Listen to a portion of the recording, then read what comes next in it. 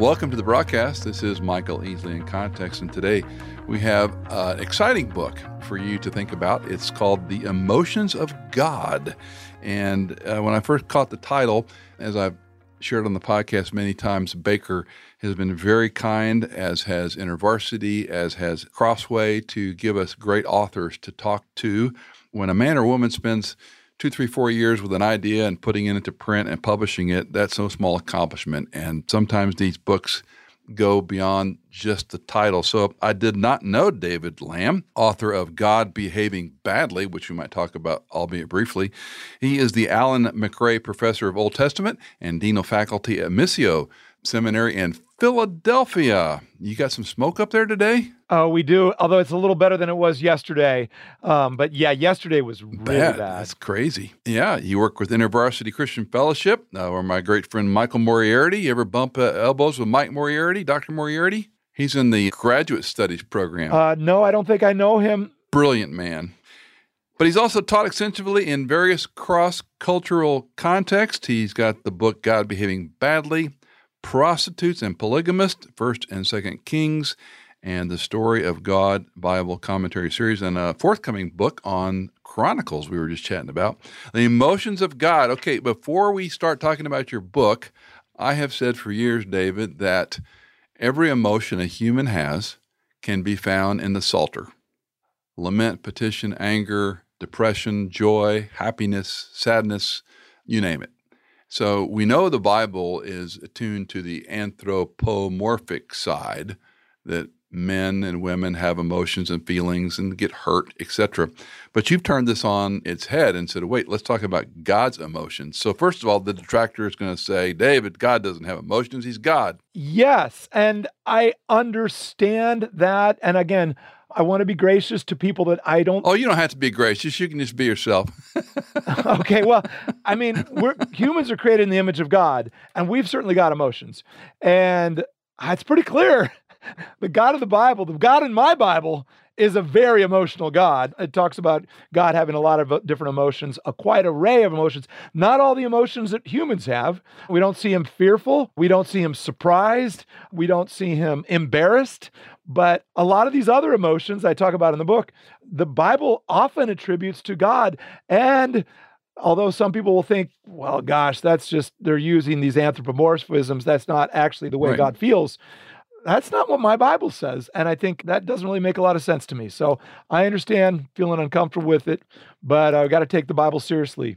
Can we differentiate, and this might be a bridge too far, between a Trinitarian understanding? God the Father, of course, but God the Son being fully God, fully man, in a sense that we would look to Christ just for our own, human brain concept that Jesus, of course, had emotion. This is going to quickly move into territories that I normally just delegate to the systematic theologians. I'm a Bible guy. Systematic theologians like to quote other systematic theologians and dip into the Bible occasionally. For me, I'm a Bible guy, so I am really very focused on the Bible. Likes to dip into theology occasionally. I like to dip into theology. Sorry. That was too easy. No. So I think the ways that humans experience emotions differently than God. God is consistently slow to anger. Many of us struggle with being quick to anger, right? That's just an example. God's jealousy is always pure and appropriate, whereas a lot of us struggle with unhealthy forms of jealousy. So there's going to be a lot of ways it's going to look different for God than it does for humans. But again, according to the Bible, God is shockingly described as emotional in many contexts, and there's a lot we could say about that. Typically, when we say God is a jealous God or angry, we put it in this righteous indignation category, or, I don't think it's wrong, we define jealousy a little differently than human jealousy, because there's a sense where you could say jealousy is a good thing, right? Yes.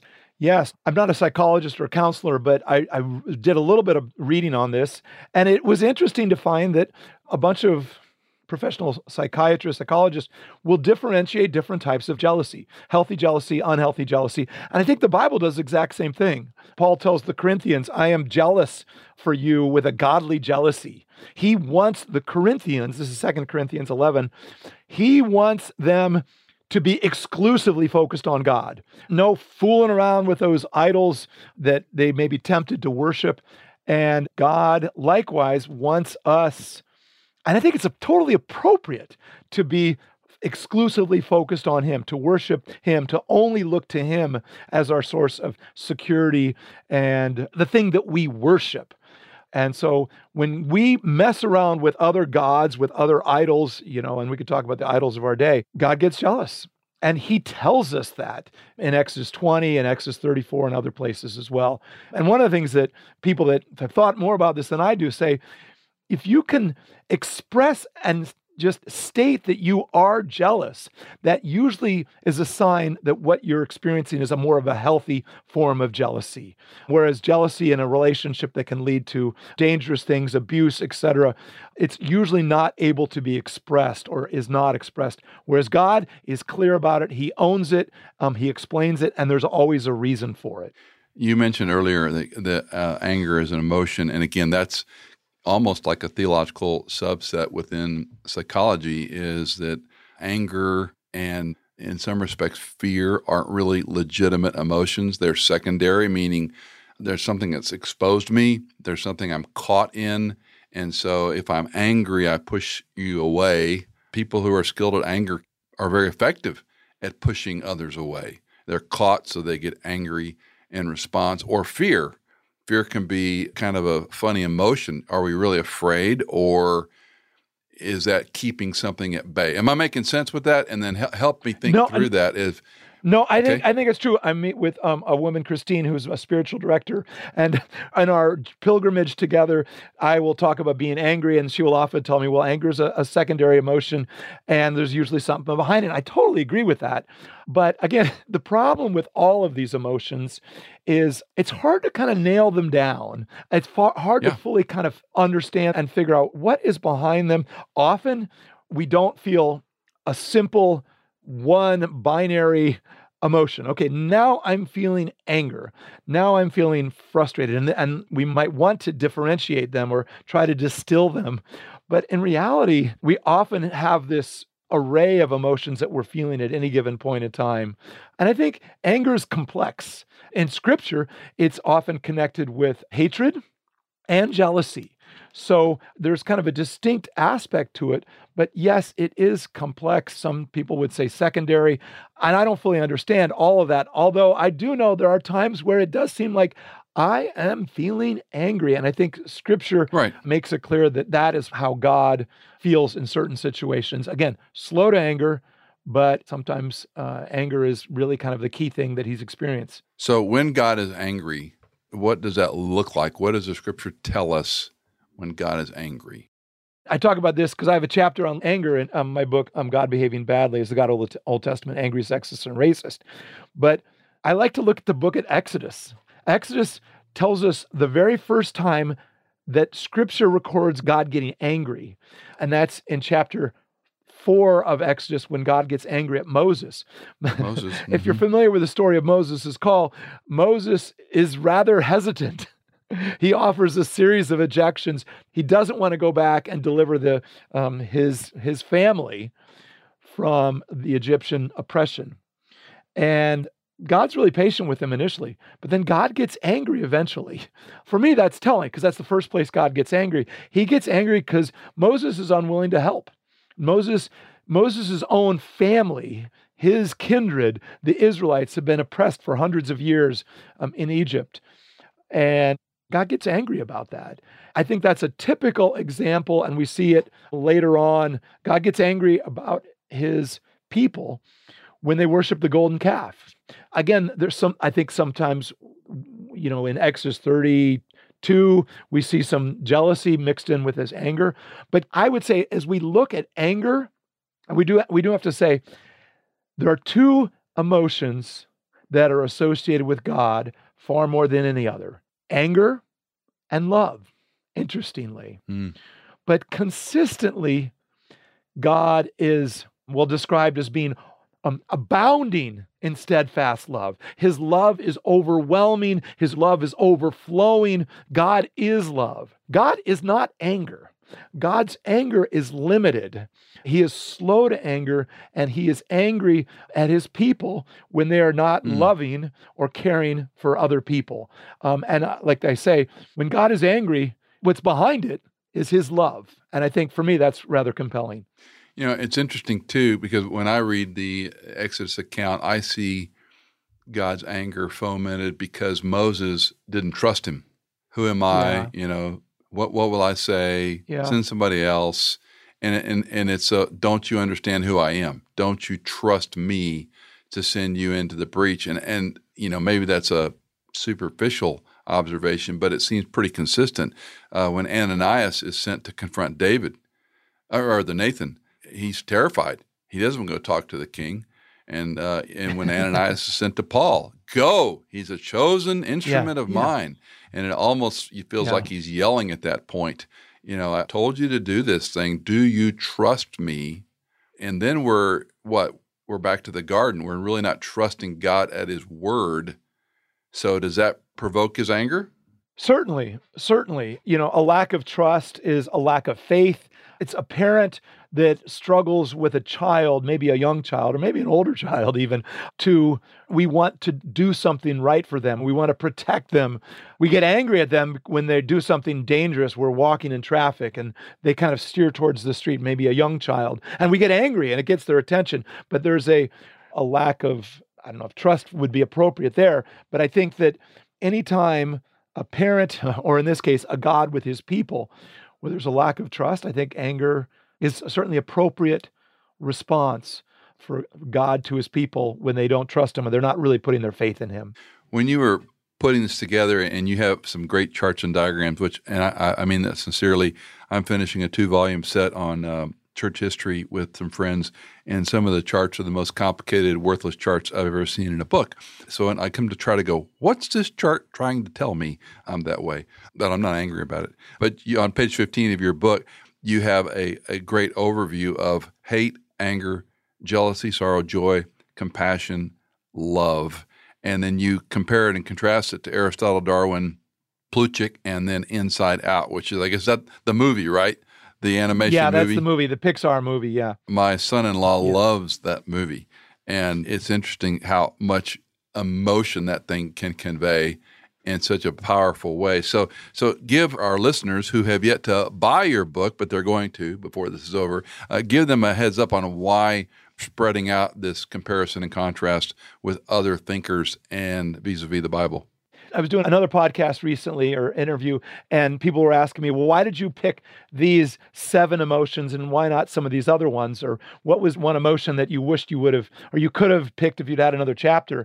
And I said, well, I couldn't find any other emotion that is frequently associated with God. Fear and shame, surprise aren't really associated with God in Scripture. But then as I looked at my list, hate, anger, jealousy, I call those the 3 negatively perceived emotions. And then the 3 positively perceived emotions, joy, compassion, and love. And in the middle, I have this hinge of sorrow, which is maybe a little bit of both, perhaps. I noticed that in a lot of the classic formulations, I'm going back to Aristotle and then Darwin, and then Plutchik is a 20th century psychologist who kind of developed this wheel that has cool colors. You could Google Plutchik's wheel and it'll show up. And then Inside Out, this film, I was trying to have an array of what are kind of the big emotions. Brene Brown has got this fantastic book on Atlas of the Heart, and I think she's got like 90 of them, and she kind of puts them into different categories. I ran across Brene Brown a little bit late in my process. I wish I had encountered her earlier. But there's a lot of research that have been done on emotions lately. I'm a Bible guy, though. I'm not going to be doing all of the reading on all these the neuroscience behind it and the psychological, research on it. I'm looking at the Bible and what does the Bible talk about God? And so these are the 7 that, for me, are associated with God and actually God's people a lot. And so that, for me, seemed like a pretty good set. But it is interesting how they show up in all these other sources as well. Most of us know the passage where God's about to destroy the people of Israel. And God's obviously angry, and Moses is interceding. Take us to that scene as a Bible prophet. Explain God's emotion with Israel and with Moses? The golden calf, classic story. I mean, really one of the worst sins in human history, maybe after the eating of the fruit in Genesis 3. The thing I like to describe is God has just delivered his people from hundreds of years of oppression. He takes them out to Mount Sinai. He gives them the 10 commandments. The Israelites all go, everything that you've told us we will do. The first couple of commandments have to do with don't worship other gods, no other gods before me. It's a kind of anti-idolatry. And then a couple chapters later, Moses is gone for a while, and they build this golden calf. God is aware of it from Mount Sinai, and he gets mad, and he tells Moses, you got to turn around because I'm going to wipe these people out. My anger is going to consume them. Leave me alone. My wrath is going to burn hot. In my household, most of us, if we had a parent when we were a kid or parent had a lot of anger, what you do in those situations is you leave and you avoid them, right? When people in my house, in my family were angry, we would just flee, right? Because it's like, I don't want to be around this angry person. Yep. Moses steps in, and which is, to me, is kind of one of the bravest things of anybody has ever done in Scripture. Because God says, "Look, I'm angry, and I'm in destruction mode here. I'm going to wipe out my people." And Moses literally steps in the gap, and he somehow convinces God to change his mind and not wipe out the people. And then Moses and God have this long interaction. And God declares his name and his glory, and in Exodus 34, and this beautiful, amazing, and let's say emotive description of God and God's character, which gets repeated literally all over the Old Testament. Yahweh, Yahweh, the Lord, a God merciful, gracious, slow to anger, abounding in steadfast love, keeping steadfast love for thousands of generations. Mm-hmm. And I love that description. God has just revealed his compassion in that he was willing, because Moses stepped in, to show mercy to people that really just kind of deserve to be judged. But the thing I love in this description is it's filled with emotional language, and God describes himself emotionally. Does God do that for the benefit of finite men and women who can't comprehend God, or is that who he is? Well, I think I would say yes. God is always accommodating himself to humans. We are finite beings, and we will never fully fathom the depths of God and God's character. We're the vessels of clay that will not fully ever be able to say to the clay maker, hey, why have you made me thus? We will not, and again, if you want to be overwhelmed with how different we are from God, read the end of the book of Job, Job 38, 39, 40, where God just gives a barrage of questions to poor Job. Yes, God is always accommodating himself. I do not feel comfortable saying that these accommodations somehow misrepresent God and God's character. This is still who God is. If this description of God's character, this emotive description of God's character in Exodus 34 only showed up in Exodus 34, then I might be able to say, okay, maybe. But it shows up literally all over the Old Testament, almost verbatim. And then versions of it show up dozens, maybe even hundreds of places, I would say, throughout the Old Testament and the New Testament. Jesus, yes. Jesus is the Word that became flesh and dwelt among us. And there's a way that Jesus, in some ways, different from God the Father. But let's just be careful. When we talk about Jesus walking around in Galilee, in Samaria, and in Judah and Jerusalem, he was fully God. Okay, we get into trouble. And sometimes you read these scholars that say, well, this is Jesus's humanity we're seeing here. I'm like, whoa. Jesus is always fully God and always fully a man. And we get into trouble. The church gets into trouble when we start differentiating that too much. So yes, God's accommodating, but God is... These descriptions, I think the Bible's emotional descriptions of God are very accurate. Again, and forgive my differentiation, but in the Trinitarian Godhead, I can understand God the Father, the sovereign creator, sustainer of the universe, flesh, and I believe he was eternally the Son of God, unlike some. and remains so. He becomes incarnate. He was tired. He slept. He got angry, etc. Again, I don't want to draw too fine a distinction here. And then, of course, we have the Spirit who indwells the believer. And so, I've argued for decades there's no salvation apart from a Trinitarian Godhead. Paul writes in Corinthians about the God who works, the Spirit who indwells, and the Lord who affects ministry, or a God who affects, the Lord who works.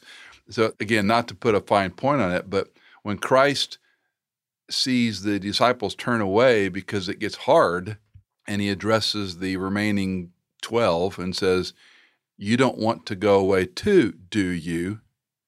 I have read that in my own emotional construct going, oh, Jesus was kind of depressed. Or was he simply teaching the 12 going, this is going to be hard. You want to leave too? And, I don't know that we can be bulldog definitive on either side of it, but to me that does show up. And tell me if I'm wrong, David, that shows me a bit of the humanity of Christ in a very raw way. Even Gethsemane, sweating drops of blood. Let this cup pass from me. So he can't, even though he is God-man, he felt deeply. Yes. And I think, again, we are never going to be able to fully fathom the mysteries of God and God's character, and even the distinction. We could bring in some high-powered systematic theologians, many of whom are friends of mine and I respect, to help us make, what does it mean as we think about this Trinitarian Godhead. I think the thing for me that was maybe a little surprising is all of these ways that I see God behaving in Jesus in the Gospels. Jesus weeping at the death of Lazarus, and Jesus weeping over the city of Jerusalem. And yet we see something similar in Isaiah 14, 15, 16, where, again, some people think it's Isaiah the prophet here, but a lot of the commentators I read think God is speaking here, weeping over these cities that he is going to have to judge. And then obviously we see it right there in Genesis 6, where right before the flood, it said God grieved. He was sorry. And you could translate Naham there in a variety of different ways, but that's an emotive word. And that's the God of the Old Testament. This is, and so the ways that we see Jesus experiencing anger and sorrow and frustration, and he talks about hate as well. You have to hate our family, and we could talk more about that too.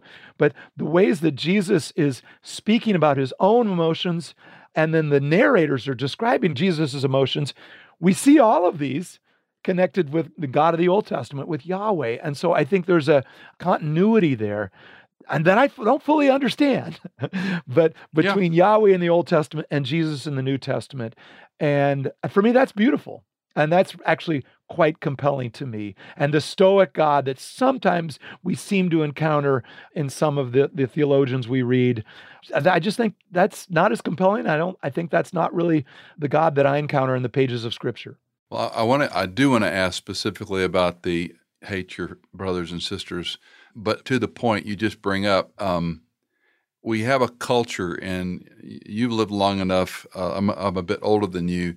I would say the last 20 years, there has been be kind the way I say this, but such a focus and weight on counseling and therapy and introspection and what I call the I, me, my culture, how I feel. And now we see some unfortunate fruit of people being unsafe and feeling triggered.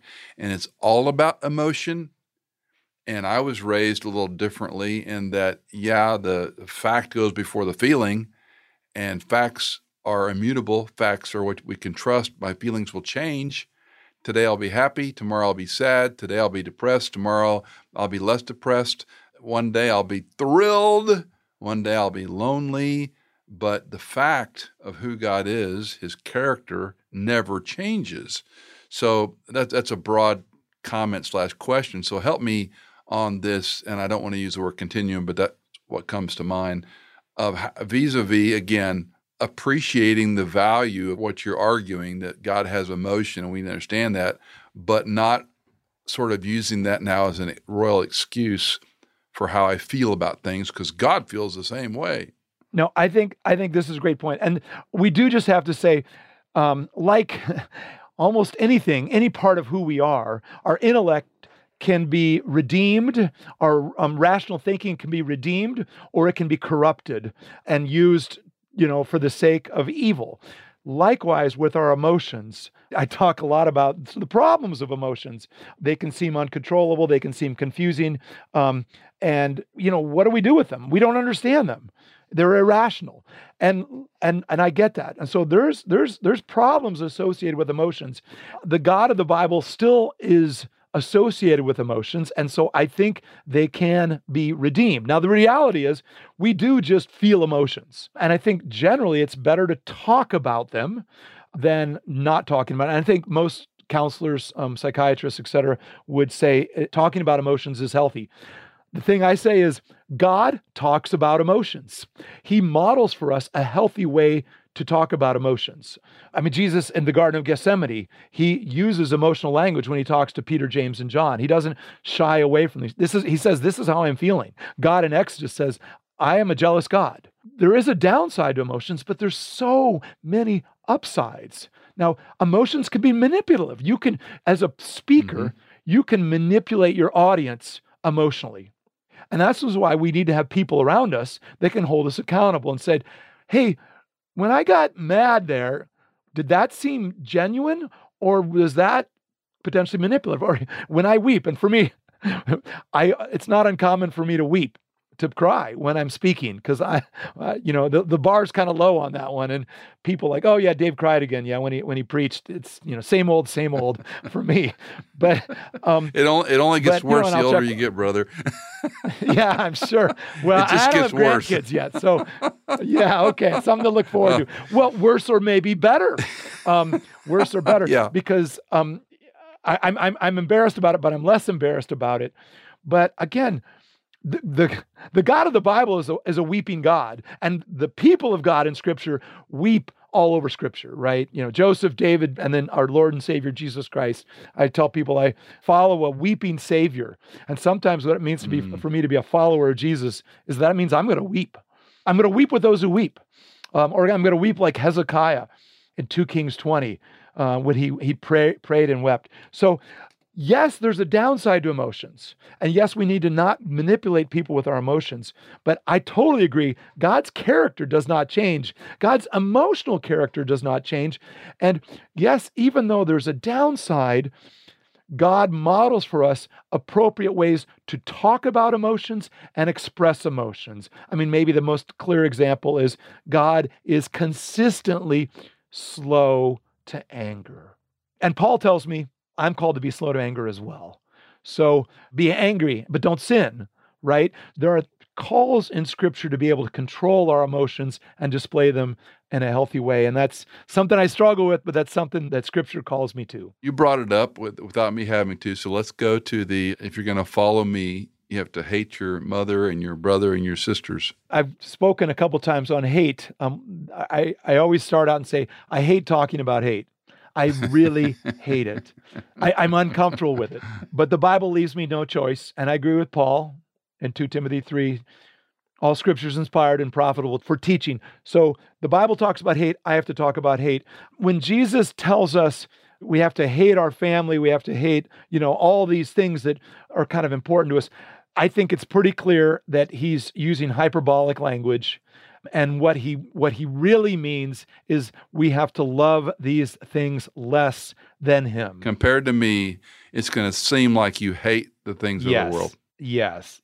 And I think that's great. Now, there are places in the Old Testament that I think hatred comes up, that it's not, I don't think it means love less like it does when Jesus uses that. But it's pretty clear that when he says you have to hate these things, because it's parents. I mean, well, gosh, we're supposed to love our parents. We're supposed to honor our parents. That's the 10 Commandments and Scripture elsewhere. It's pretty clear that that's what's going on here. But Jesus is one of the most provocative people in Scripture and one of the most provocative people in history, and it gets my attention. And hopefully it's going to cause me to make sure that my focus is on Jesus and him alone, and everything else is going to pale by comparison. And that's what he's talking about. Okay. In the same word then, the same emotion, Jacob I loved, Esau I hated. What do we do with this? Yeah, that's harder. That's harder. If you're not familiar with the text, that's from Malachi chapter 1. And really, if this is something that you're interested in, I would encourage you to pull out your Bibles and reference it. Read the full context. In the book, I talk about how that we have to read that story in light of all of Scripture. Paul quotes that is it Romans 9, I think? Romans 9, 9:22. Yeah, okay, so Romans 9. And then you really almost need to read that story in the light of Genesis and the story of Jacob and Esau.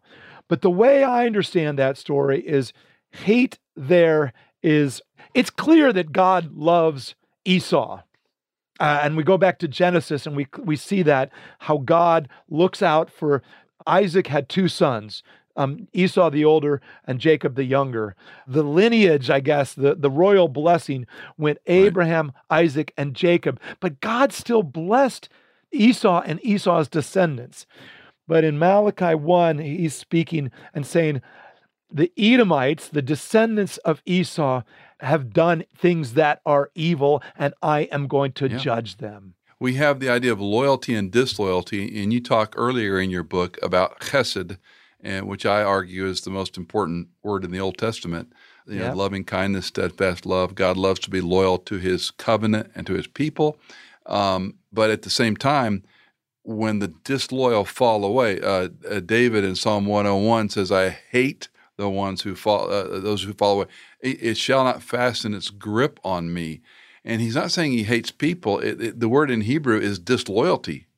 And it's juxtaposed against God's loyalty, God's chesed, over against man's disloyalty.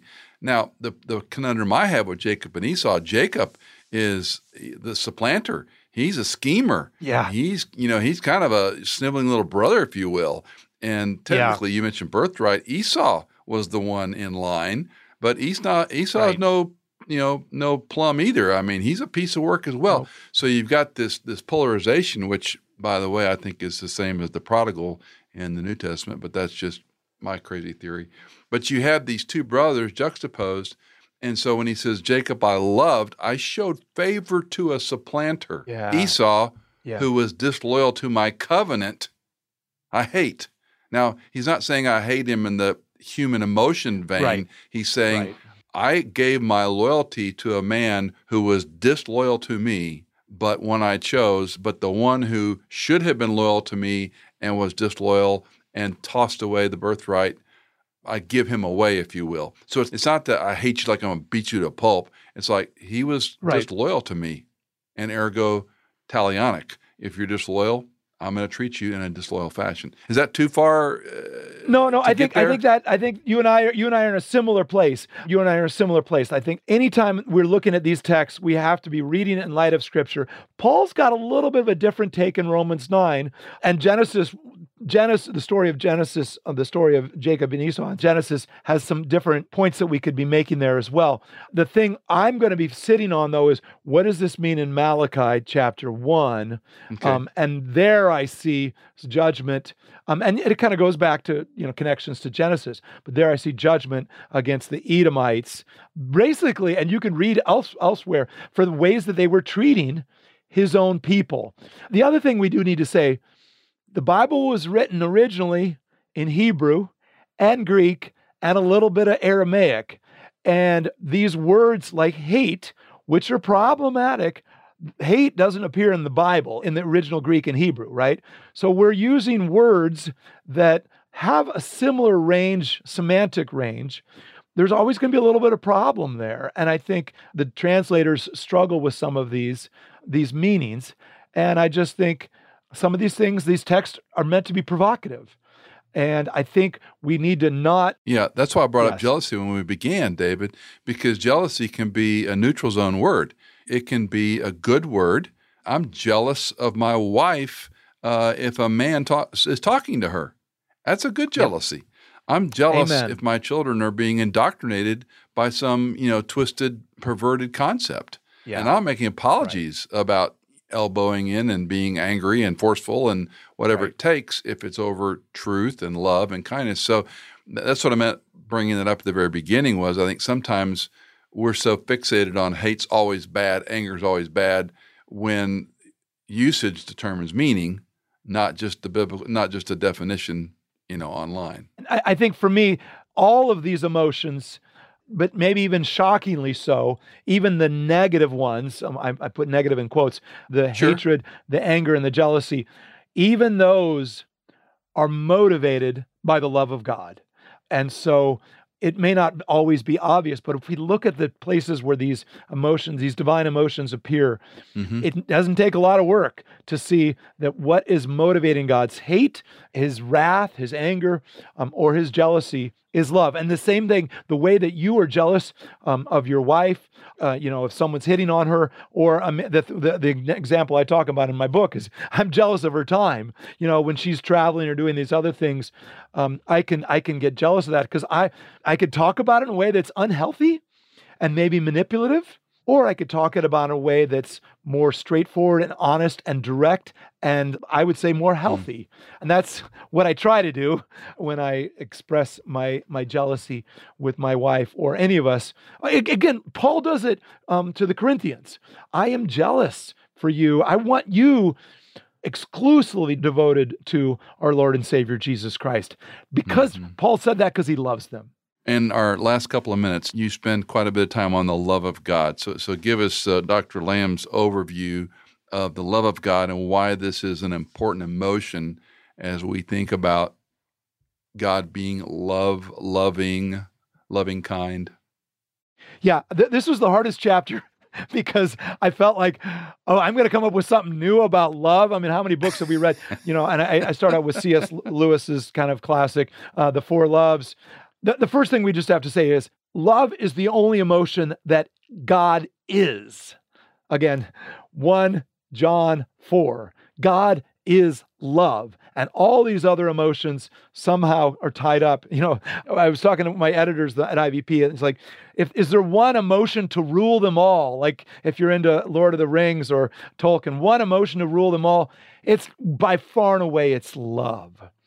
But the thing that, for me, that I kind of pushed into a little bit is sometimes maybe people will talk about it as tough love. When Jesus interacted with what the man who is sometimes called the rich young ruler, he looked at him and loved him and told him, you've got to sell everything. I know if someone were to say that to me, or if something like that happened today, most people would say, well, that doesn't sound very loving. Very loving. And or we would say, he just needs to be willing to do that. He doesn't actually have to do it. He just needs to be willing to do that. Well, that's not actually what Jesus said. Yeah, and attitude's important. Read how often Jesus loved people by speaking truth to them in a way that made them feel uncomfortable. And that's hard for me.